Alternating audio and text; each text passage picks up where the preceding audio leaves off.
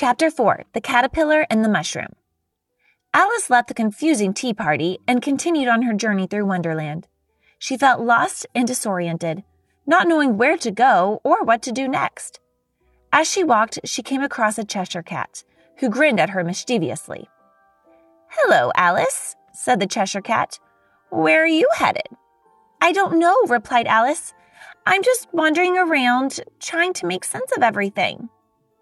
The Cheshire Cat pointed Alice in the direction of the Queen's castle and disappeared. Alice wondered what lay ahead at the castle, but she knew she had to keep moving forward. As she walked towards the castle, Alice came across the caterpillar once again. He was still sitting atop the mushroom, smoking his hookah. Alice approached him and asked for his advice. The caterpillar spoke in riddles once again, but eventually he gave Alice some guidance. "One side will make you grow taller, and the other side will make you grow shorter," he said, pointing to the mushroom. Alice ate a piece of the mushroom and felt her size change once again. She felt both small and large at the same time, a feeling that was both exhilarating and disorienting.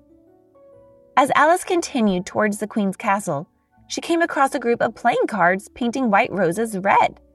They were doing this because they had painted white roses by mistake, and they feared the Queen's wrath. Alice found their behavior comical and joined in the fun, painting roses with the cards.